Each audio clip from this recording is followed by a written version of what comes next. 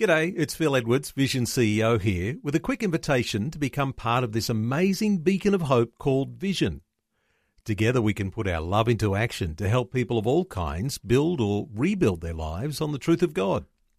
Please consider the part you can play during our upcoming Visionathon appeal, remembering that it's your support that makes Vision possible, including this podcast. Audio on demand from Vision Christian Media. Hello and welcome to Leading the Way. Here's Dr. Yusuf to begin today's teaching. It's called The Spirituality That Heals. Let's listen. You know, the advertising industry has radically changed in the past 20 or 30 years. In fact, it's becoming more and more based upon the philosophy of appealing to human selfishness rather than advertising a product. There's hardly a product today that is not advertised without the appeal to human selfishness, not necessarily need. Whether it is a cream or shampoo or a soap or whatever it may be, the idea is, well, it may be expensive, but I am worth it. You just have to have it, and you have to have it your way. Now, this product might cost more, but you deserve the best. You have worked hard for this. You have worked hard for that. Therefore, go and get it. Now, whether you need it or not, that's beside the issue. We have looked at certain types of noxious weeds that specialize in choking off one of the fruit of the Spirit. And today, I think if there is a specific weed that specializes in choking off the fruit of the Spirit, known as kindness, it is selfishness. In fact, selfishness is the daughter of pride. And please listen carefully to what I'm going to tell you. The people who are selfish are the very people who feel that they have the right to be selfish. I want you to distinguish in your mind the difference between the occasional feeling when you get preoccupied or tired or emotionally drained or spiritually drained and you don't feel like showing kindness. That is different from being selfish. So when somebody tries to characterize your life, don't allow somebody else to define who you are. You have to define who you are by reading, understanding, and comprehending the Word of God.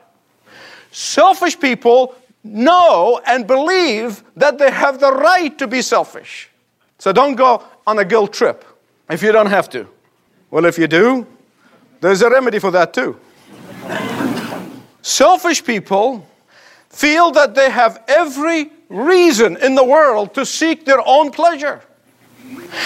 They feel that they have every right to look out for themselves. They feel justified in vigorously pursuing their desires. They consider no cost too high for the pursuit of one exhilarating experience after another. All of this, of course, is creating a big problem in our society. Is creating a humongous, gigantic problem, and we are beginning to see it. Now, you have to be blind spiritually not to be able to see this. But we are clearly seeing it right now. And the problem is this. It is the choking of biblical kindness. It is the choking off of kindness in society. Listen to me, please. I'm going to tell you something that is of uttermost importance and based on the authority of the Word of God. Either kindness will conquer selfishness, or selfishness will choke off kindness. The two cannot exist together. They cannot coexist. Something else happening to us as a society. When society craves selfishness, we pervert kindness. We pervert the very concept of kindness. We invert biblical kindness. And that is why you find that so many of those who are fighting hard for the right to kill babies in mothers' wombs are the very people who are fighting hard who are animal rights activists. They will be happy to prosecute a man, as they did in New England, for killing a rat. But when it comes to killing a baby in the womb, oh, that's an act of kindness, of a choice. You see what I mean by inverting? You see what I mean by perverting? That's exactly what's happening here. Let me tell you something. Biblical kindness is not looked upon kindly by a large segment of our society today. They feel that kindness carries a cost that they are not prepared to pay. They say it is too time-consuming. It is too demanding. Kindness has a habit of interfering with our plans. Kindness has a habit of interfering with our privacy. Kindness has a habit of interfering with our indulgences. This certainly was Lady Macbeth's complaint concerning her husband, when she said, "I'm afraid he is filled with the milk of human kindness." Lady Macbeth, to her, there was no room for anything as inconvenient as taking time to be kind to those whom she felt that would be more wonderful out of the way. To Lady Macbeth, people existed to be used, and then they were expendable. I want to tell you something. It is sad to say that, and it honestly breaks my heart to say it. But I think today, this day, we probably have more followers of Lady Macbeth's attitude than we have followers of Jesus Christ. And no wonder we are in the moral mess that we're in this society. But the Spirit-filled life, says the Scripture, the Spirit-filled believer, the Spirit-filled, which is daily act on the part of every one who claims to be a child of God and a follower of Jesus Christ, far from seeing kindness as inconvenience, but rather it's part of the real fruit that is produced in the Spirit-filled life. Far from seeing kindness as distraction, it is one of the visible evidence of the Spirit-filled life. Far from seeing kindness as the quaint characteristics that does not belong to the 21st century. It is the basic necessity for the Christian life.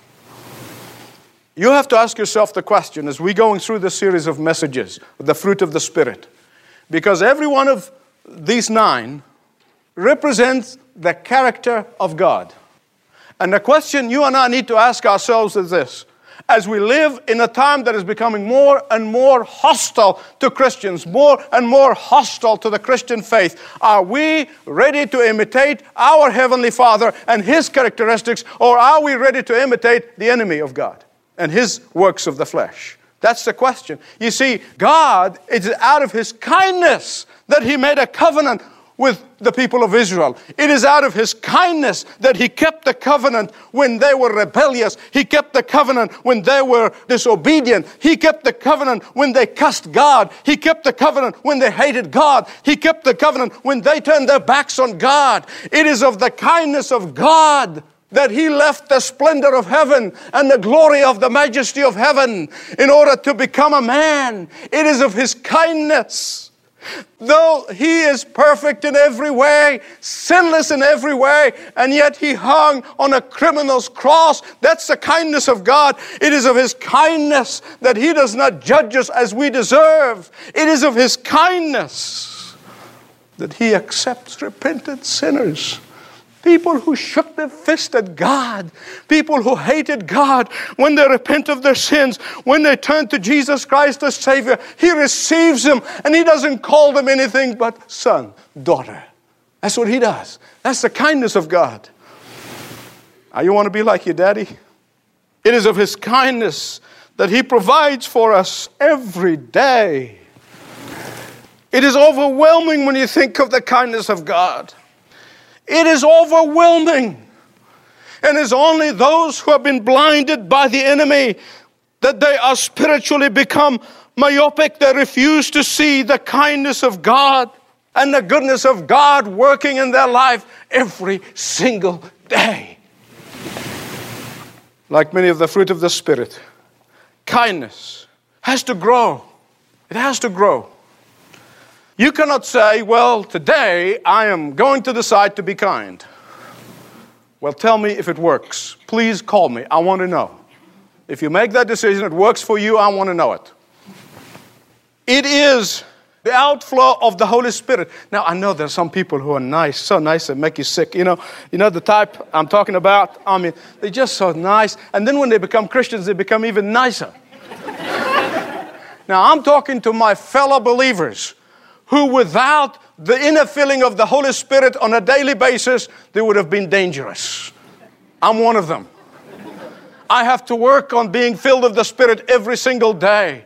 And because I get filled of the Spirit and empty myself of myself, be filled of the Spirit of God, I am able to bear the fruit of the Spirit. Without that, you wouldn't want to talk to me.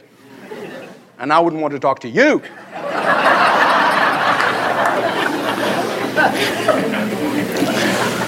The fruit will grow as you see to it. Daily be filled of the Spirit of God. The fruit will grow as you daily cultivate the tree of your life and you pull out those noxious weeds of selfishness every single day, not just on Sundays. I am absolutely amazed. As most of you know, I know a little bit of history, and I'm absolutely amazed at how long even the fruit of the Spirit linger on after the Holy Spirit has left. I'm serious. There are many evidence in history that will tell you this, and I'm going to share with you just one example of the manifestation of the fruit of the Spirit after the Spirit has already gone. I read about how in 1940 a group of sociologists got together and they conducted a survey in 43 American cities. 43 American cities in 1940. And they want to know which is the kindest city in the United States. Guess which one? Rochester, New York was the kindest city. A group of sociologists saw this and studied it, and they said, this must be a fluke back then. So between 1990 and 1992, they conducted another survey. This was an elaborate survey. They would go out and test people, literally, test them to see if they're kind or not. I mean, it's a very involved study.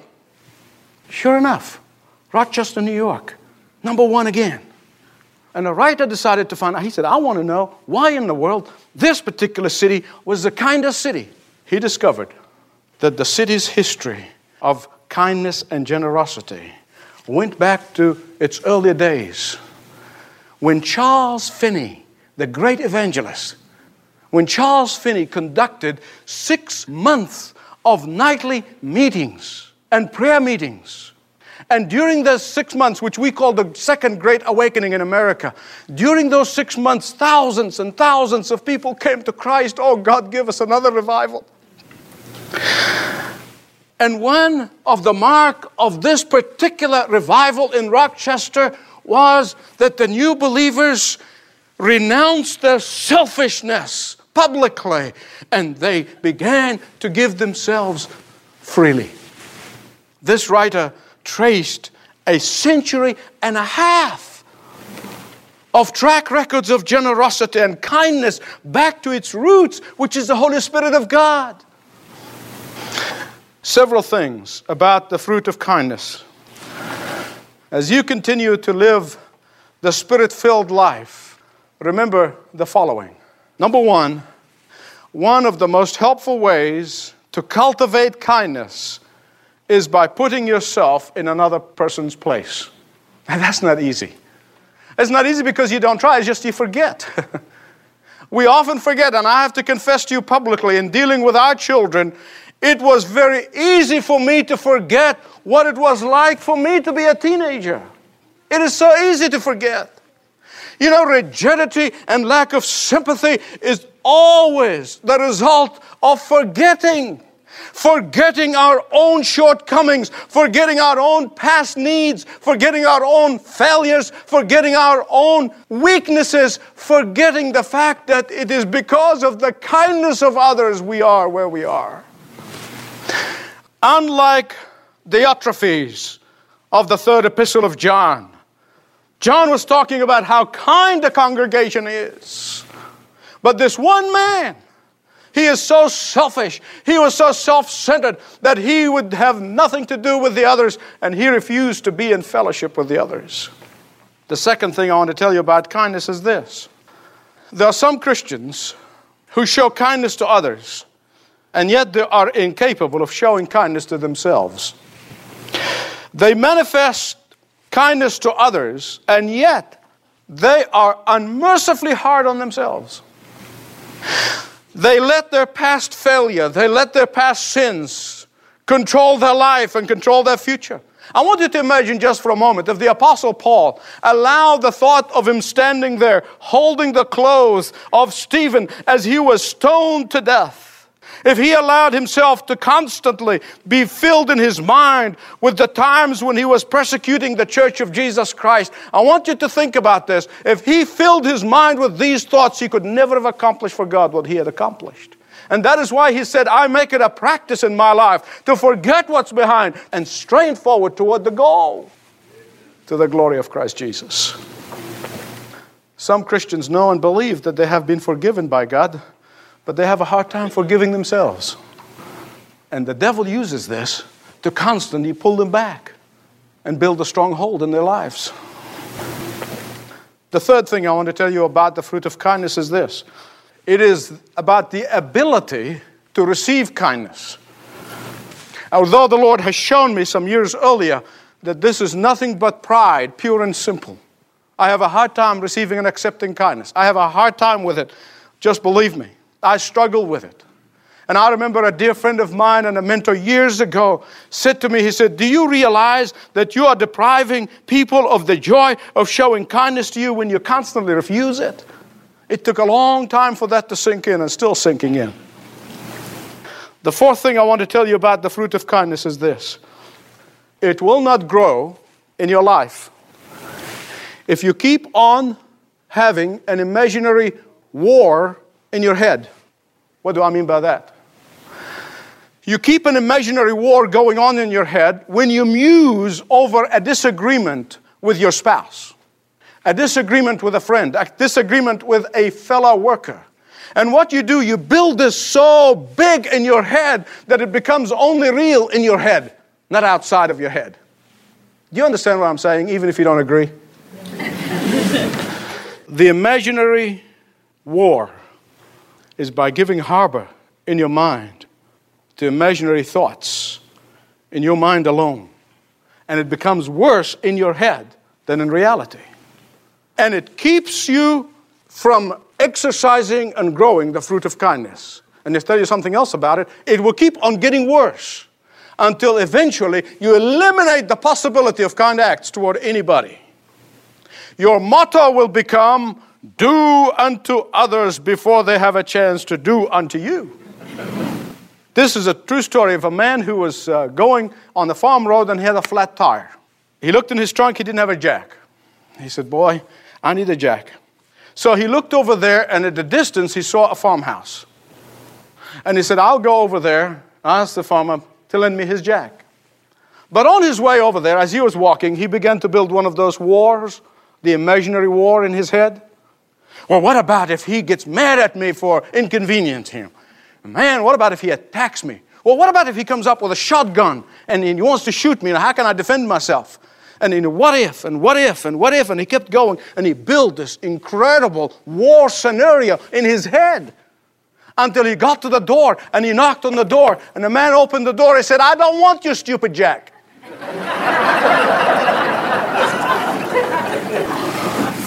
And the last thing that I want to tell you about human kindness is that it grows as you exercise it. As you begin to show kindness, you'll find yourself empowered by the Holy Spirit of God to exercise more kindness and more often until it becomes part of you. A distinguished judge said the following words. He said, I have seen hundreds of juveniles, offenders, with their parents come into my courtroom. Hundreds. Yet never once of all these years, never once have I seen one parent touch the youngster, or put his arm around his shoulders, or show physical sign of affection. Not once. And I could not help when I heard this to contrast this with the father in the prodigal story in Luke chapter 15. The Bible said the father of the prodigal fell on his son's neck and kissed him. Beloved friends, in a world of selfishness, in a world when selfishness is looked upon as a virtue, in a world where selfishness, that noxious weed, is trying to choke off kindness, the Bible tells us that those who belong to Jesus Christ, the elect of God, the church of Jesus Christ, those who live the Spirit-filled life, are to daily grow the fruit of kindness. Dr. Michael Youssef with a timely message from his series, The Spirituality That Heals. Thanks for listening to Leading the Way. You know, in addition to broadcasting programs in this community, Leading the Way also has the privilege to broadcast in countries like Iraq, a nation that's been in the news over the years, and there are people much like you who rely on Dr. Youssef to grow and challenge them in their faith.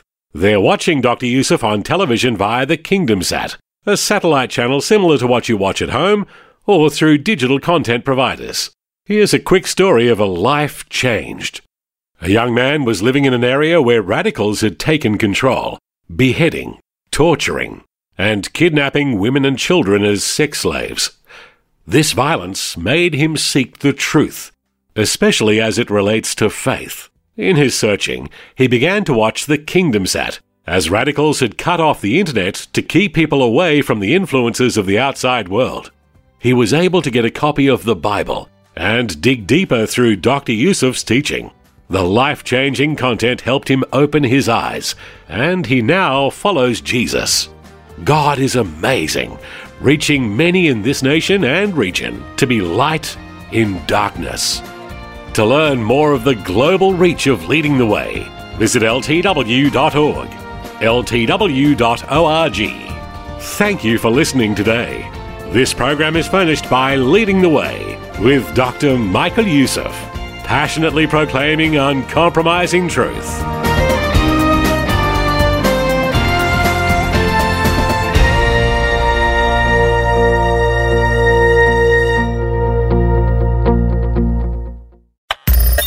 Thanks for taking time to listen to this audio on demand from Vision Christian Media. To find out more about us, go to vision.org.au.